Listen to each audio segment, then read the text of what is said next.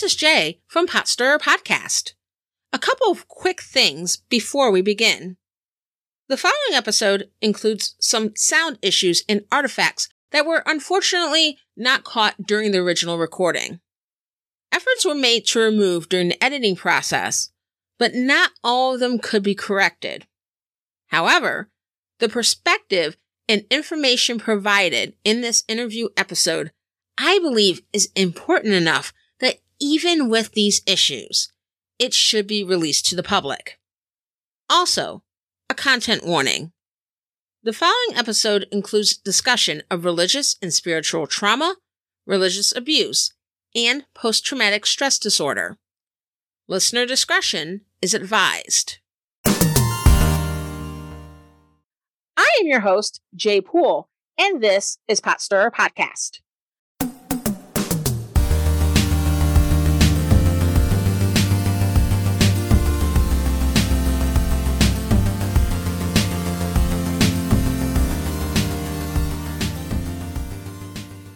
Hi, everyone, and welcome to Pot Stirrer Podcast, where politics, religion, and history collide, and it's not always polite. Today, I am joined by a very special guest, Andrew Pledger. Andrew is a social media influencer and a survivor of religious trauma who seeks to bring awareness to spiritual abuse, religious trauma syndrome, and mental health through social media. He is here to share his story about his experiences in fundamentalist Christianity and how he came to walk away from a faith system that at one time structured his life. Thank you, Andrew, for joining me. Oh, yes. Thank you so much for having me, Jay. So tell us a little bit about your background. Yes. So I grew up in fundamentalist Christianity, like you said. More specifically, I grew up in an IFB church, which means or stands for Independent Fundamental Baptist. And my parents, they both went to Hyles-Anderson College and graduated from there. In the 80s, this was a very big fundamentalist Christian college. And let's see, it was an extension of the church, First Baptist, something in like Chicago. And Jack Hyles was the pastor there. And his son, David Hyles, has gotten into a lot of trouble with sexual assault claims. Oh, wow. And yeah, it was a big deal. And I'm not sure if he's in jail yet, but I need to look more into that. So my parents, they both met at Hyles-Anderson. And my dad was studying to be a pastor, and my mom was studying to be a Christian school teacher. So they had a very, very similar beliefs going to this college. And see, I think they got married. I think it was like 90 or 91 is when they got married. And my mom was a school teacher. My dad was a pastor. And my mom and dad prayed so much to have children. They were childless for like 6 to 7 years. They never thought they were ever going to have children. They were looking into adoption. And I think it was probably around 96 or 97 when my brother David was conceived. And to them, they saw that as like a gift from God, like, oh, we have a child. And then, then 2 more came along and then I'm the middle child. Ah, okay. Yeah, the middle, love it. And, my mom, she was teaching in a Christian school environment for several years. And she knew that she did not want her children to be in that kind of environment. My parents were both scared of the idea of homeschooling. They prepared as best that they could. And they decided to use homeschooling to indoctrinate me and my brothers into fundamentalist Christianity. You're saying that your mother was a Christian school teacher.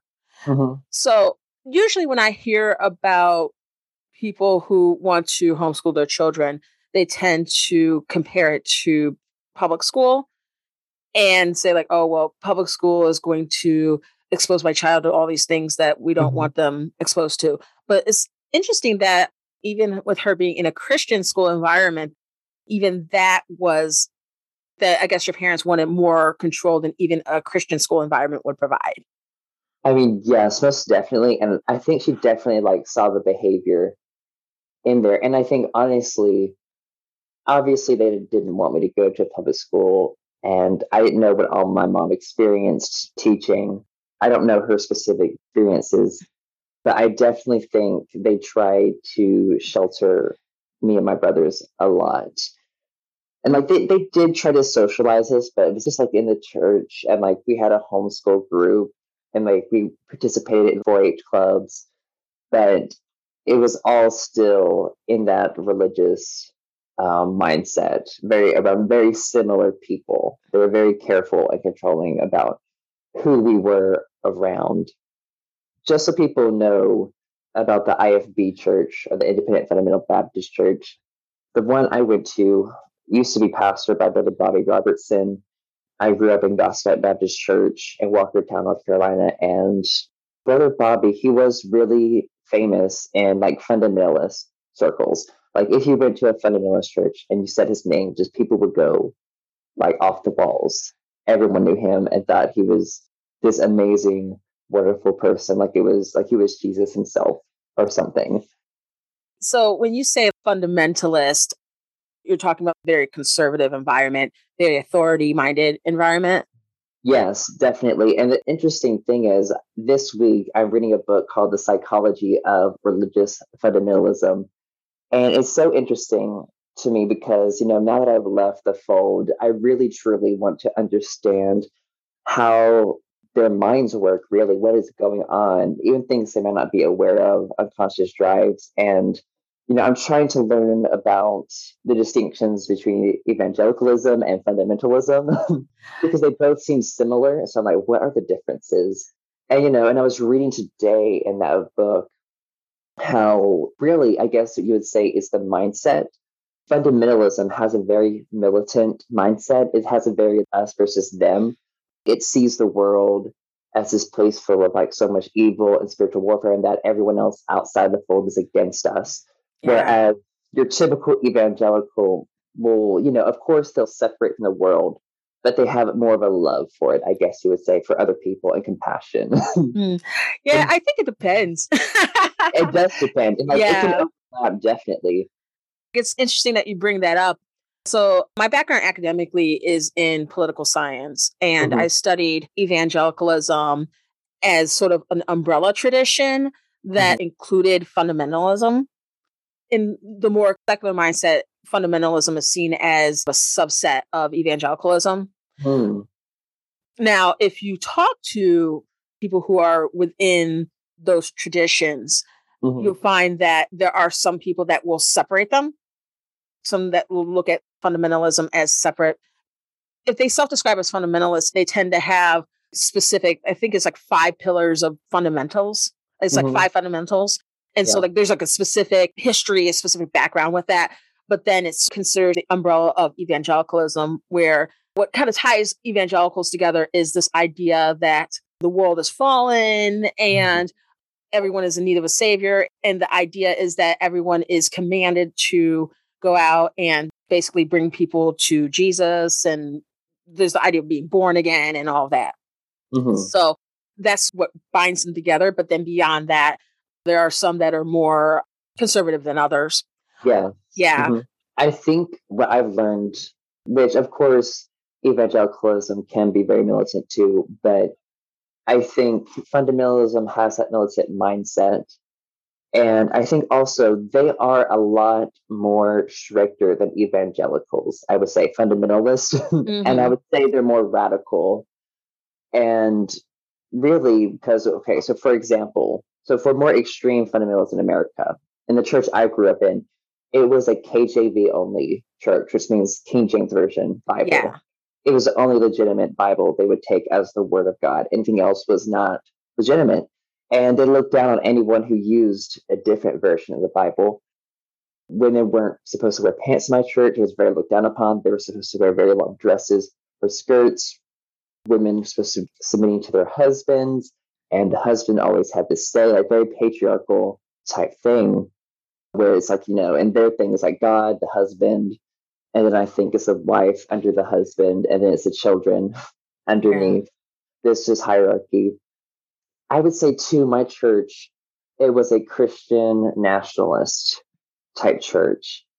And, I remember the support of Trump when he was running for office and then when he won, and how he's like my preacher at the time. We were talking about how it was funny because there was this factually incorrect story that went around the internet that was not true at all. I don't know all the specifics, but basically, someone had put like a King James Bible in the Oval Office, and this person, the post, talking about how, oh, God put Trump in office and that he made this work out. But later that night, we found out that story wasn't true at all. Yeah. There's so much misinformation. I'm like, what? That's not even true. But it was just so scary how these fundamentalists are like, oh my gosh, we need to get our people in the government to force our interpretation of Christianity on the United States because they really want a theocracy. Really. Oh, yeah. They don't want democracy. Mm-hmm. There's been several episodes of Hot Stir podcast where I get into the end game for Christian nationalists. Mm-hmm. And big thing is that they have a particular version of what they want government to look like. And democracy isn't really something that they care about. If it doesn't work for them, they don't want it, pretty much. Yeah. And their whole thing is like, okay, well, they want their interpretation of God to rule. And it's a very narrow version of God and Jesus and what that looks like. And it's kind of scary if you think about it. Yeah, it really is. And like, I don't know, have you heard of Project Blitz? No, I haven't. Okay, so the interesting thing is Project Blitz is a Christian nationalist political agenda where these different fundamentalists are trying to infiltrate the government at the state level and eventually like work their way up to like Washington. And their strategy is they put all these people, they connect with people across states and they get them into office. And what they do is they inundate these governments with so many bills that they're hoping a few of them will like slide through the cracks and get passed that push their agenda. And they recently renamed it because they realized people were catching on to what they were doing. Yeah, that's how that happens. And I think there is a website, though, that has still continued to watch. It's called Blitz Watch.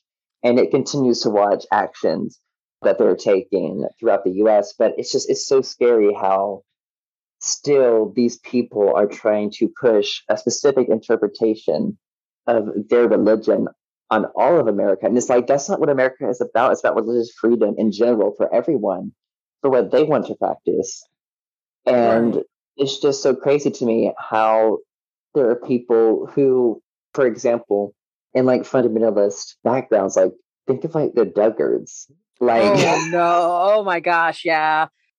I'm sure you're probably aware, but a lot of what they do, they were influenced, they learned under Bill Gothard. Yes, I am very familiar with him. I've learned quite a bit. Because like there are different like influences of fundamentalism. So I think he did what's it called? Basic Life Principles Institute. Yeah, Institute in Basic Life Principles. Oh, okay. Basically, if I can remember it correctly, it is a curriculum that he would push to fit and train basically boys and girls into these very patriarchal roles that fundamentalist Christianity needs for their systems of control, basically. Like they want a society where women just stay at home, don't have a job, they cook, they clean, they raise the kids, and the husband is in charge of the house. He has a career, he's making the money. And of course, the woman has to be available 24/7 for her man to please him whenever, like wherever. Like she's just some object to be used so this man doesn't be whatever tempted by other women in the world. Purity culture and definitely like objectifies women a lot. Yeah. These environments. And it makes me so sad when I hear the stories of women in these environments who are purposely not given a good education so that they will just settle with just being a wife and having kids and basically being a servant. Yeah, it's sad. It really is. Mm-hmm. I don't have personal experience with the IFB, but I have heard from other former evangelicals who have been in IFB churches, and I've heard about how it's really high control Hmm. and very patriarchal, and there's these elements of Christian nationalism. Now, for you, when did you first remember starting to question that environment? Hmm. Yeah. So I think there were definitely moments in my younger years when I knew that I really hated going to the church my parents had us going to growing up. We attended. And the issue is if you show that you dislike going to church, that's a sign that you're not right with God or maybe you're not a Christian. So when that happens, parents really just force more religion on their kids when they show that discomfort. So I learned very early on that I could not openly show that I hated going to that church because they would just make it worse for me. But Okay. I would always get, I can't remember what age it started, but probably, I'm just gonna say, when I remember it, it was probably like 11. Probably starting around 11 was the last remember. But like, I would get physically sick just going to church every Sunday Mm. because I hated it so much because it caused so much psychological discomfort, and it was always the worst day of the week for me. And I couldn't say that because my parents, they're still going to that church, but they've been going to it since like the 90s. Okay. So this is And something that's been a part of their lives for a very long time. very long time. And, they went to Gossip Baptist Church because they looked up to Brother Bobby. And I think one of the earlier signs, too, was the obsession my church had with Brother Bobby. It was a cult like obsession. And I remember like sitting in a service and someone was praying in the pulpit. And when they were praying to God, they were like, "Dear God, help us to be more like Brother Bobby." Mm. And I just kind of sat up and I was like, "You really just pray to God that you want to be like another man?" Yeah. A lot of these environments you don't question, at least from my experience, and my experience wasn't even as high control as yours. I mean, even growing up, there's that element like you don't question God. And by God, I mean what you're being taught about God Mhm. from the people in authority. Yes. Hmm. And so to question means, oh, do you have doubts? Oh, do you not believe? Oh, there's all this kind of stuff that goes along Yes. with it. Hmm. And it's considered a big deal. Yeah.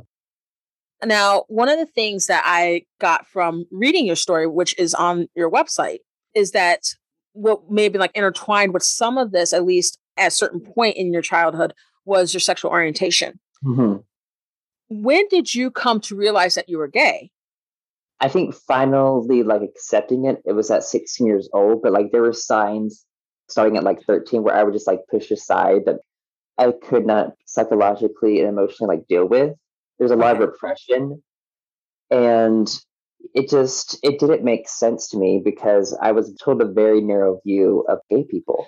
And like I didn't fit the definition that they gave me. So I'm like, oh, well, that's not an issue.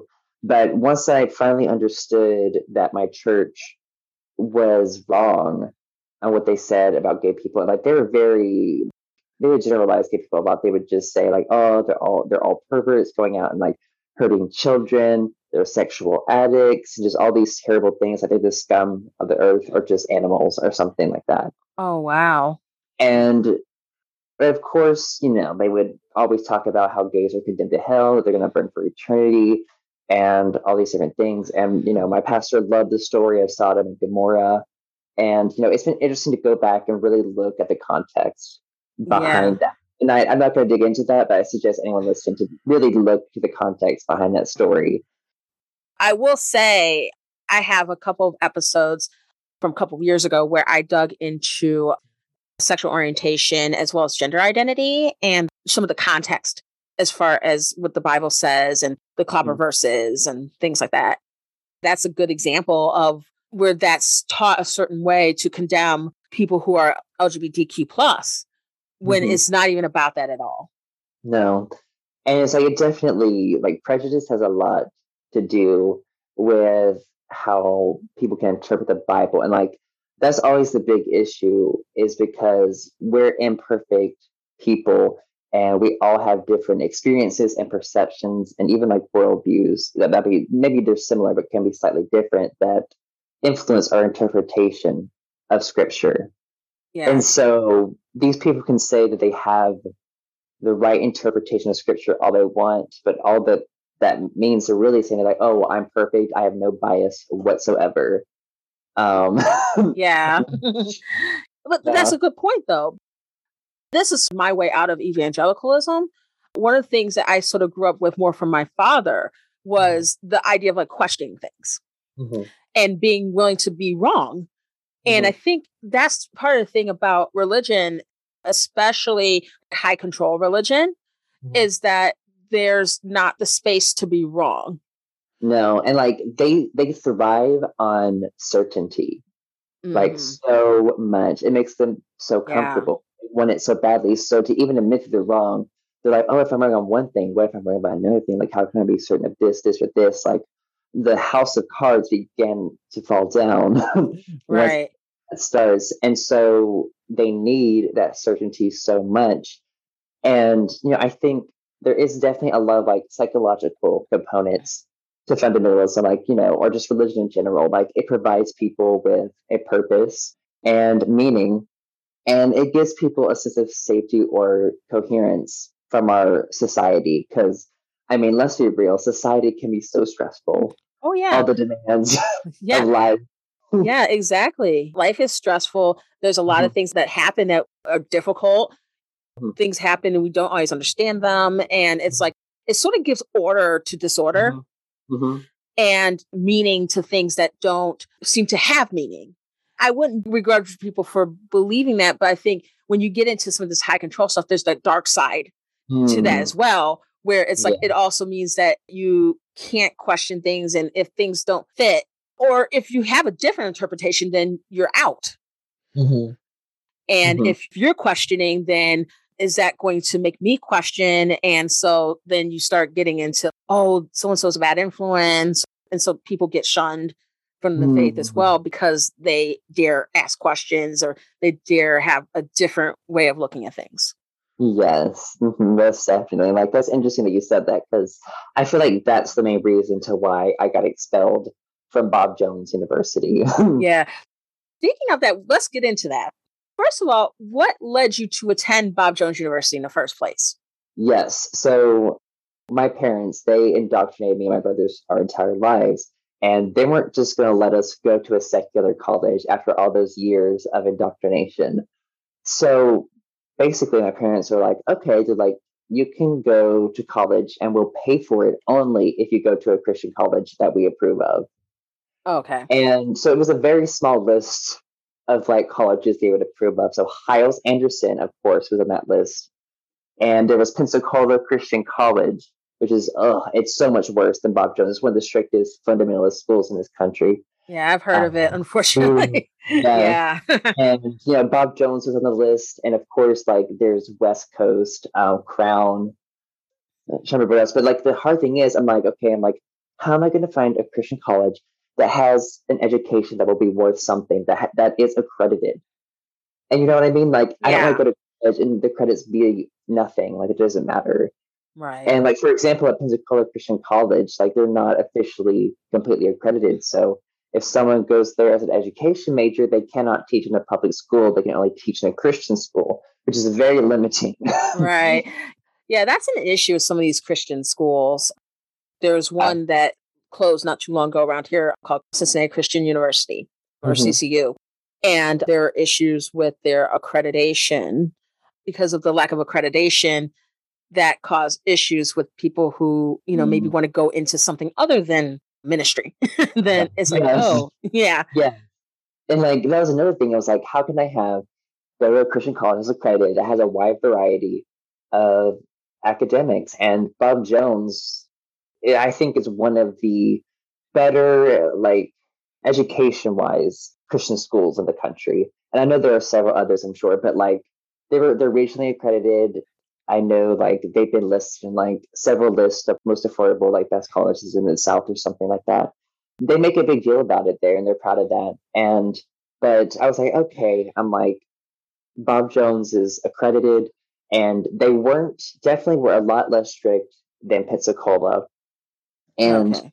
my parents were actually willing to help me pay to go there. And, even though it's $30,000 to go there a year, Hmm. which for just college in general, that's cheap. But for a Christian college, that is that is expensive for a Christian college, most definitely. Because like Pensacola is like, I'm pretty sure it's like $12,000 or $13,000 a year, something like Okay.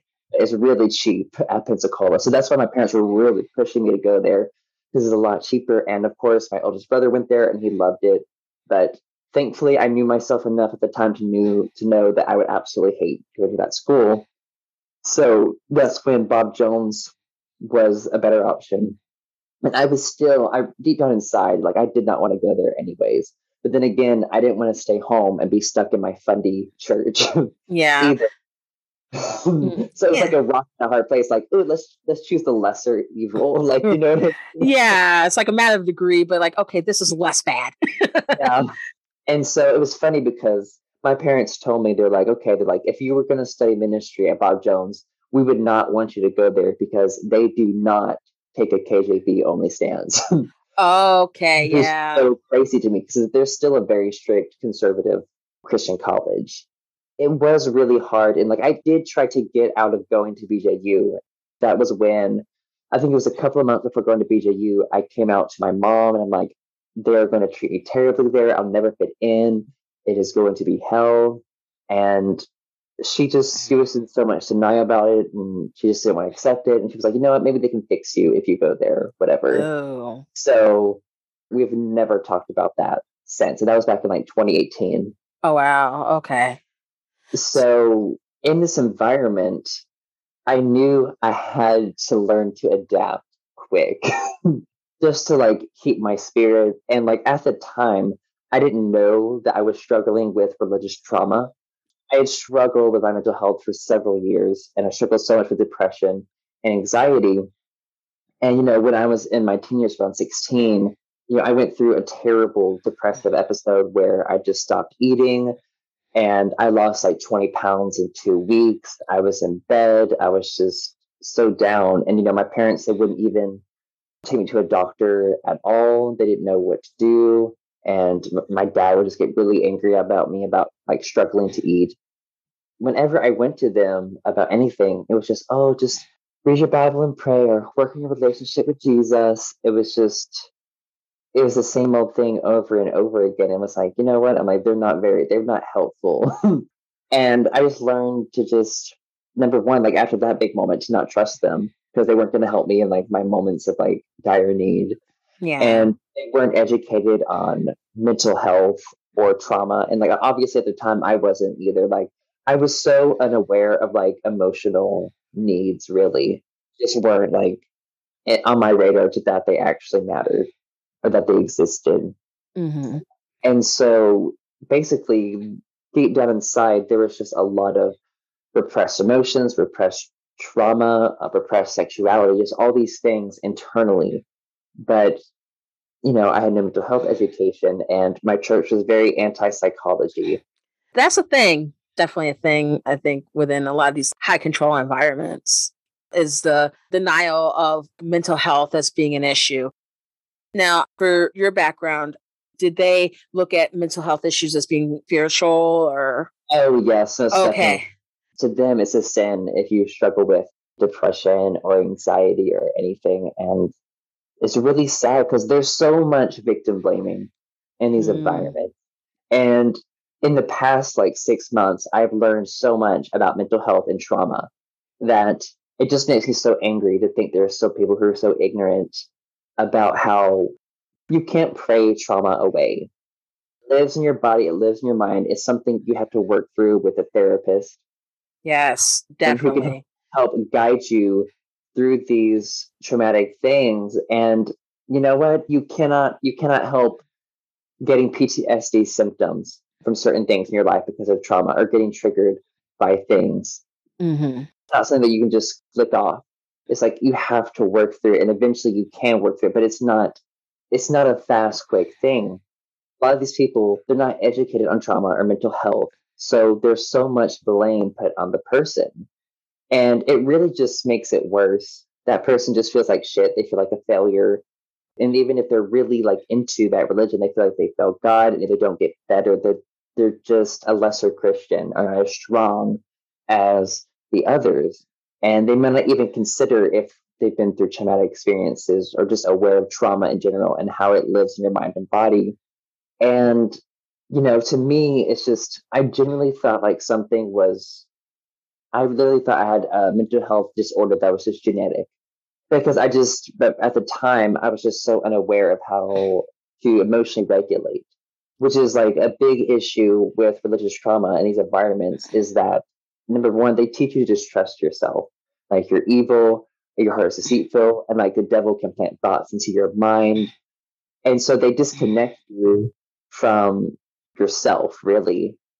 In order to be a functioning, healthy human being, you need to be able to know your needs, recognize them, and then know how to meet them. And you need to be able to work through your emotions and you also need to be able to make decisions.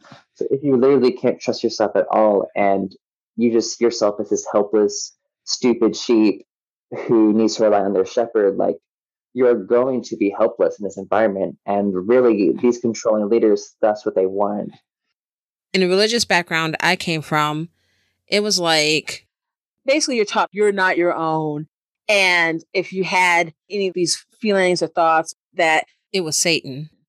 Like I mentioned, is a Pentecostal background. So there's a lot of talk about like demons and possession and stuff like that. So it was like the idea of mental health issues was like, oh, well, it must be either you're possessed or that you're listening to the devil or you're leaning into sin or, oh, well, that's not of God. And so the nuances can be a little bit different, but at the end of the day, it's very similar. You can't trust yourself. Don't look outside the church to deal with whatever issue it is. You have to look within the faith and you have to look to the authorities within the church to help you.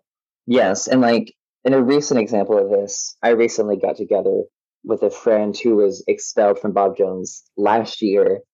And, we were both exchanging experiences. And this person, they got in trouble for going to a therapist. Oh, wow. That's messed up. Yeah. That is. Yeah. And so this person, though, they couldn't go off campus to do it. So they did it virtually. And their roommate like snitched on them or told an RA or something, a resident assistant, them to whatever about it. And this person was brought in and the leader was like, oh, I heard that you're doing therapy and that you're on antidepressants. She's like, how's your relationship with Jesus? Like, is it not good? Like, why do you have to go to therapy? There's so much blame, like, oh, it's your fault. Why do you need to go to a therapist if you just need to read your Bible and pray? Like, it's this very magical type thinking. And it's so frustrating to me because mental health is such a complex thing. Chemical imbalance, for example, people who are bipolar, praying and reading the Bible is not going to stop them from having a manic episode. Exactly. There's a legitimate genetic thing and chemical imbalance in their brain that they need medication to rebalance everything out. For depression, for example, there can be many reasons, different reasons people have depression. And like it's not the same across the board for everyone. Right. And that's what's hard for these people to get to their minds because they have such black and white thinking. The fundamentalist environment is growing up. I never heard anyone ever talk about trauma, ever. It's like it just didn't exist. At Bob Jones, you were there for a few years, got to your senior year, and you have the senior thesis. Mm-hmm. Now, when you went into your senior thesis, how did you decide on the topic of your senior thesis? Mm-hmm. So the interesting thing is my major was so new that there was no senior project or senior class, which was very upsetting to me because I wanted some like pinnacle project of my college career. Yeah. What was your major? I was a visual studies major there, and it was like brand new. I was one of the first few people to like get into that program. Okay. At Bob Jones, and so it was in its infancy, and so I had a concentration in photography, and so there was a photography internship. So I interned for the photo department at Bob Jones University, and a part of that internship was me working on my portfolio. So I decided to take that chunk of time from my portfolio to work on this project, this photo series. And, for people who aren't familiar with art photography is just basically where a person uses photography as a medium of expression, as a way to express their ideas, thoughts, and emotions through photography. It's just a different art form. Okay. And so fine art photography I was into that during my college career. And it really helps me express a lot of negative emotions that were going on inside of me that still didn't know like how to deal with. And I think it was several months before my last year at Bob Jones that I discovered the term.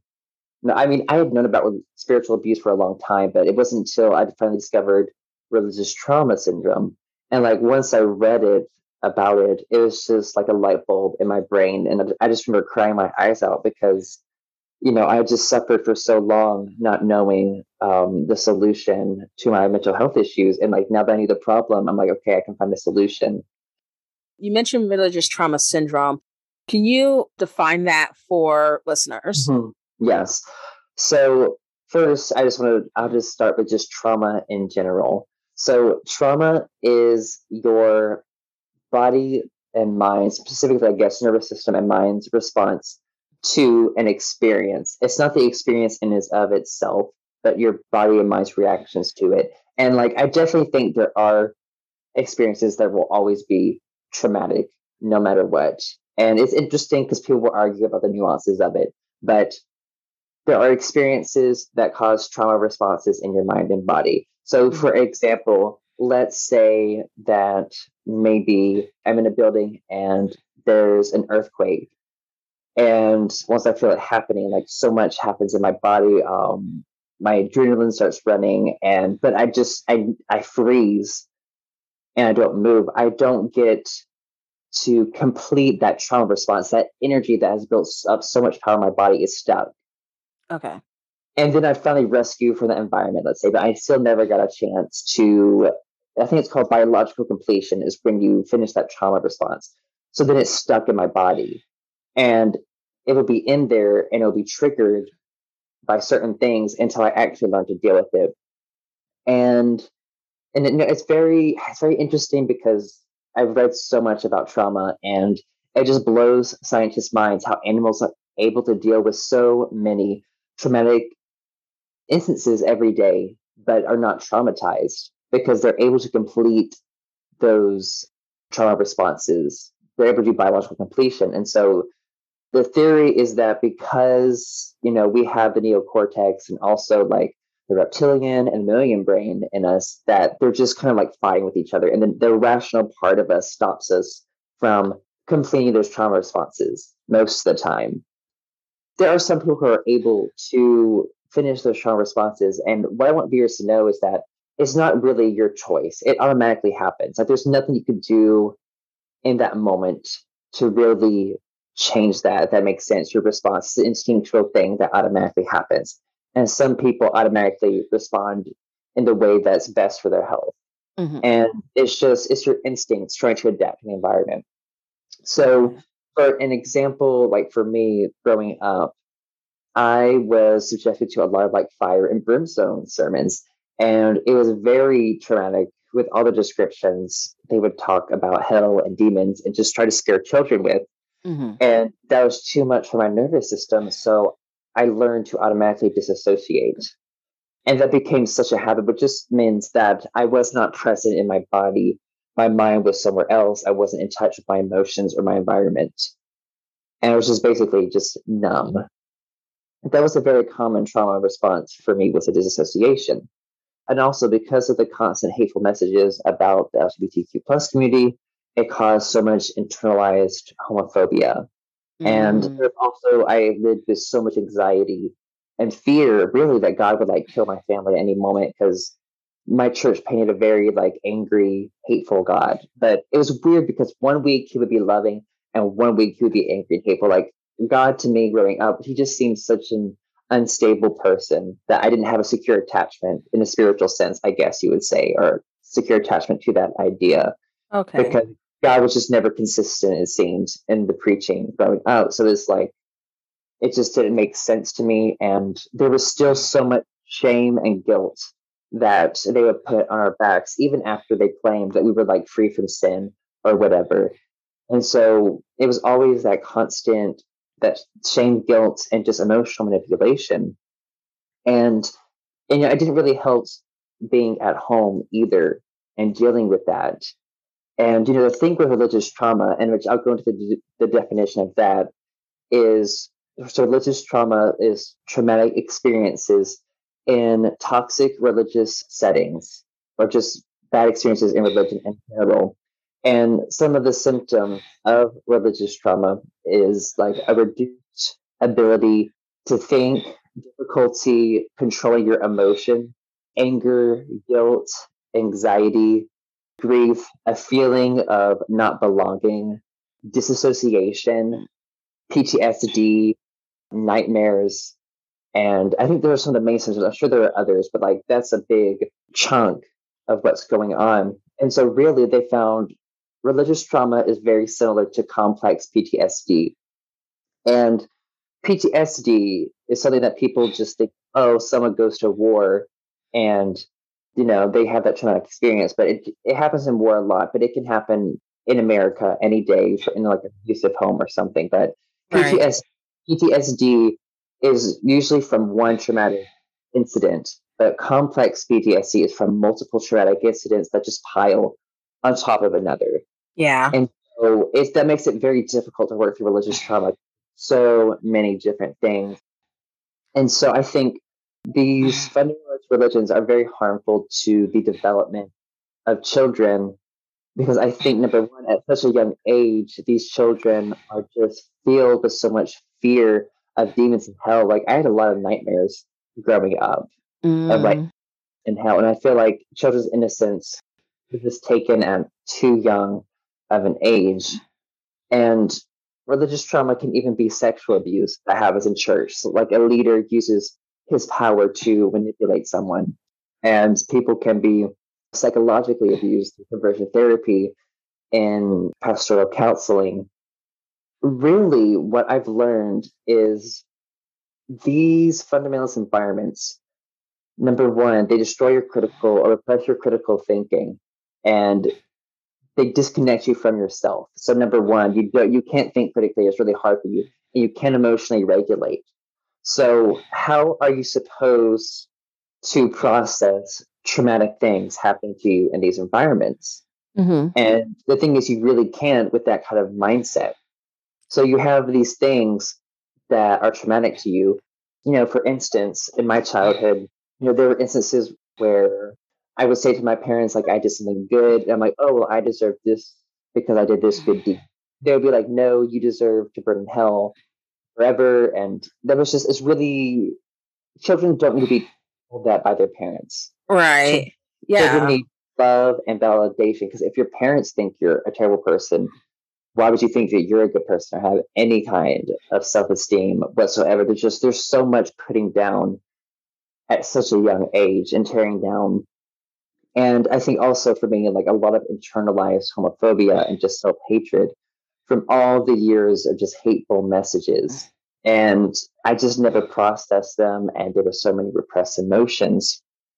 It manifested in depression and anxiety. And like my nervous system was like constantly alert. I struggled with disassociation. I struggled with nightmares. I struggled with sleep. And there were just all these things going on. And it was so frustrating to have people tell me the same thing over and over, but like it would never work. And once I finally found religious trauma syndrome and how this was a manifestation of all the toxic religious teachings I took in from such a young age and toxic experiences in religion, that it was just all these buildup of so many things that resulted in the trauma response, and trauma is stuck in my mind and my body. So for me, making that photo series, Religious Trauma is Trauma, which the story of it is that an individual is stuck in this dark room that they're actually locked in. And they have religion, and that's about it. There's a cross on the wall, they have a Bible, and they're going through all of these mental health struggles, and their religion isn't working. And as they finally start working through it, they realize that they had the answer all along to work through trauma, and they end up having a key around their neck the whole time that was like the lock to the room. So at the end, they're able to escape this traumatic environment. And to me, that just really represented my life and how I was trapped in this religious environment and how I did everything they told me. And I suffered at the hands of this toxic religion. And I finally took the courage to find my own solution. And I really was my own solution and claiming that autonomy to get better. And so for me, like, it was really, I think that's called like experiential therapy as you work through those things. So making it, I was like, how am I? Because I really wanted to promote it, and I wasn't sure like who to promote it to. And that's when I noticed that Joshua Harris, the author of I Kissed Goodbye, he had an IGTV show called Every Story Matters. And so I was like, what if I DM Joshua Harris and see if he would want me on the show, talk about my photo series?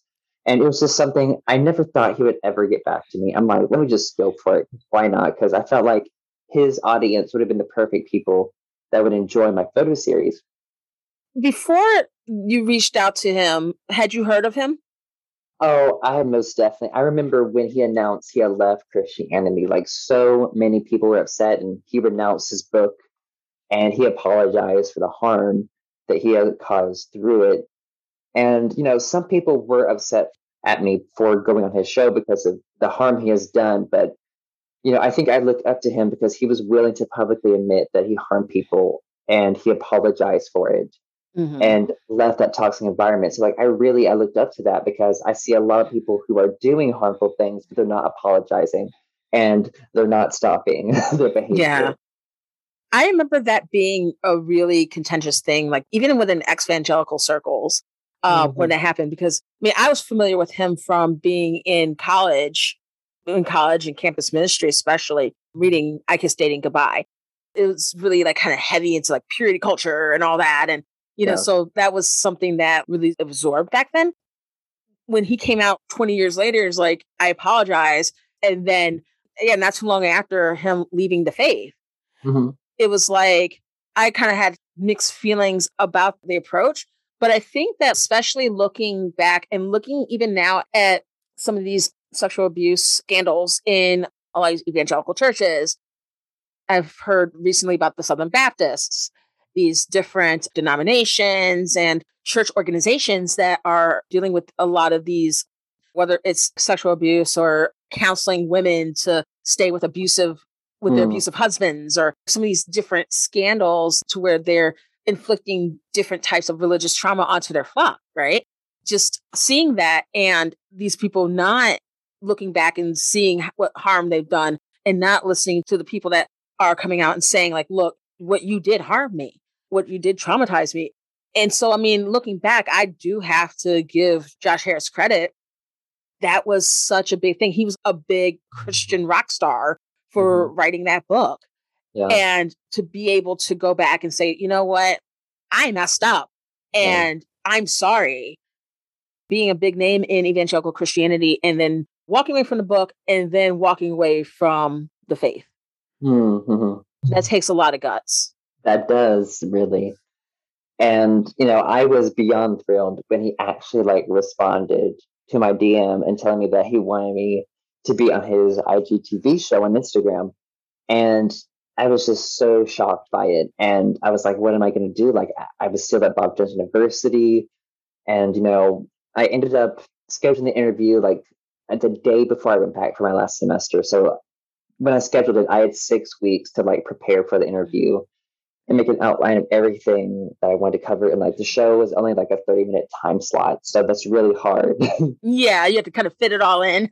Yeah, it was a lot. And we ended up going like 40 minutes long, and he'll let guests go longer sometimes like that. And thankfully he let me go have those 10 extra minutes in that. But really in that video, I really like told my story very condensed, and like really how my story led up to creating this photo series to work through the trauma I had endured in fundamentalist Christianity. And I talked a lot also about how mental health, there was a lot of victim blaming around mental health, and there was so much blame, and that it was really, it took a lot of guts for me to say, but I was like, you know what? I'm like, all these people blame me for my mental health, but it was because of religious trauma and all these toxic teachings that have been indoctrinated in me from such a young age and all the internalized homophobia from their teachings. And because it was true, like Oh, yeah. there were all these things that were inside of me, and I could not help the psychological, emotional, mental abuse I endured. But I am responsible now for like getting rid of it. You know what I Mm. mean? I have to work through it. Like I can't help what was done to me. So, and that's what I was talking about because I was like, so many people are suffering from religious trauma, but they have no idea because they're stuck in these environments. They're isolated. They have no education on mental health or trauma of any kind, and they can't trust themselves at all. Their critical thinking skills are repressed. They're just suffering in silence, Yeah. really. And they just don't know what to do, and they're afraid to speak up. They're afraid of being shunned or judged or blamed or just seen as weak or something. And, in the video, I also talked about how I deconstructed Christianity and I really questioned that authority because Mm. I talked about in the video how, I felt like fundamentalist Christianity had such a hold on me that it had perverted all of Christianity for me, I guess, if that makes sense. Like I try to deconstruct toxic things and keep the good parts, but trauma really does change everything. It was really hard for me to do, but for my mental health, I said that I had left Christianity. And so, going to Bob Jones and you publicly come on the internet and say, I left Christianity, like they're not going to be okay Yikes. with that. Yeah, they're probably not going to be happy. And I was very careful about the interview because I wanted to take it in such a loving approach and open-minded approach. Like I did not at all want to be hateful or be mean. Like I tried to like understand the mindset of the people who like raised me, the people in my church, and maybe what they were going through, not to justify anything, but just to understand. Like I didn't want to generalize anyone really. I didn't want to become the thing I hated, you know? Right. That So makes sense. Yeah. and so I tried to really be careful about it. And Josh, wow, he's like, you've taken such a loving approach to this. He's like, you're filled with so much light and kindness. And and I think because of the way I approached that in the video, it was very hard, I think, for Bob Jones to decide what to do for like punishment for me because I was just being honest and authentic and talking about my experiences and doing it in a loving and open-minded way. And I got a lot of like positive response from BJU students on it and like people were so apologetic and sorry for what I went through. And they're like, I'm so glad you're talking about this issue because there is spiritual abuse going on a lot at Bob Jones University. And there are people there who are experiencing religious trauma and don't know it. And, people have a right to claim autonomy and heal. And no one deserves to be blamed for every single problem in life or every issue or be told that they're the problem or that they're so awful and wicked or they do this or that. They have a biblical counseling model that is a lot of victim blaming. And number one, the fact that I said I left Christianity and that I called out how fundamentalism is really awful towards your mental illness and how they're uneducated on it and just bring awareness to spiritual abuse. Josh, at the end of the video, actually, he was shocked to hear that I was still going to Bob Jones. And he was like, are you going to get kicked out for this? And I'm like, well, like, it's possible. And if that happens, that's okay. Like, it's just at that point, I just didn't really care about that anymore because I had already been suffering in silence for so long. Hmm. And, the difference that I knew that I could make with sharing my story and sparking conversation about this issue, even at Bob Jones and even for people on the internet watching it, that was enough for me. And it's like, for me, and like, I've learned to just pursue purpose. And to me, it's like, I felt like my intuition was like, you have to do this. Like, this is a Yeah. great opportunity. And like, I don't regret doing it. I got expelled from Bartok University. It was January 17th of this year. I was expelled. Wow. So this literally just happened not even 3 months ago. Yeah. Wow. Yeah. And so it was incredible to me because the day after I was expelled, the next day I was moving off campus and, I got lunch for the last time on Bob Jones campus. And I just sat there and just cried my eyes out because I realized how many emotions I've been holding back. I realized how dysregulated my nervous system was and how I could just release this negative energy then I just been like trapped. So I just was just sitting there. I just cried my eyes out for like 20 minutes after all these years of just having to survive. It's so awful living in survival mode all the time, and I could finally thrive. And after it happened, I was like, you know what? I'm like, I think this is a great opportunity now for me to go on the internet and keep on spreading awareness about spiritual abuse, religious trauma, and issues in fundamentalism and in churches in America. Because I got expelled, I can say whatever I want. In a way, it's like freedom. It's freedom. Like, I actually had freedom of speech for once in my life. Like, really. Yeah. Wow. And it was hard at first, but I was able to move in with a wonderful family in Greenville. So I'm in a very healthy environment. I've been in therapy for 2 months now, and that's been fantastic. I've been working on my book, and I started when I was 19. So I've been able to really work on that. And I'm really trying to educate myself on topics that I never got a chance to be educated on. And again, I'm really working hard and grinding up my social media. Yeah. Trying to just spread awareness. And for example, I've been on several podcasts, just trying to continue spreading awareness around this issue and really encouraging people to just speak up. Because I do genuinely believe every story matters. And that's what I loved about Joshua Harris is how it didn't matter to him how many followers you had. Every story mattered to him. And that was so powerful to me. And being an introvert, that was so hard for me to do in the first place. But it gave me so much confidence, I guess, in my speaking abilities. And I decided to put myself out there on the internet and be an influencer. And I don't love the word influencer because I know there can be negative connotations with it of someone pushing a product on someone. But for me, I'm just genuinely wanting to influence people, inspire them, and educate them. And that's really my main purpose through social media, and also to let people share their stories. And, I have an IGTV show called Speaking Up, and I just let people share their stories of surviving toxic religious settings just in general. And wow, that's cool. Yeah, so it was a lot for me to get out of that comfort zone and put myself out there. But to me, it's the purpose or whatever their mission was so much bigger than me. And okay, it's I feel like I'm just a messenger for these big issues that are going on that people are afraid to talk about. So I'm very grateful for podcasts like this that help people share their stories and spread awareness around these issues. Thanks again for coming on. I really appreciate it. Oh, yes. Thank you so much for having me, Jane. Thank you very much for listening to Pot Stirrer Podcast.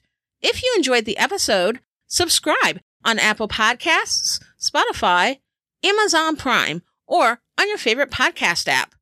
If you enjoy the podcast, please go on your app of choice and leave 5 stars and a review. I'm working on some written pieces for Medium, which should begin being released soon. And the Pot Stirrer Podcast merch store is open, and you can grab some really neat shirts, mugs, and other things to wear your love for Pot Stirrer Podcast. All of this and more can be found at my link in bio, potstirrerpodcast.com/link in bio. And of course, I love to tweet quite a bit, so follow me on Twitter at PotStirrerCast. I'm Jay Poole. Let's fight for America's future because freedom is not free.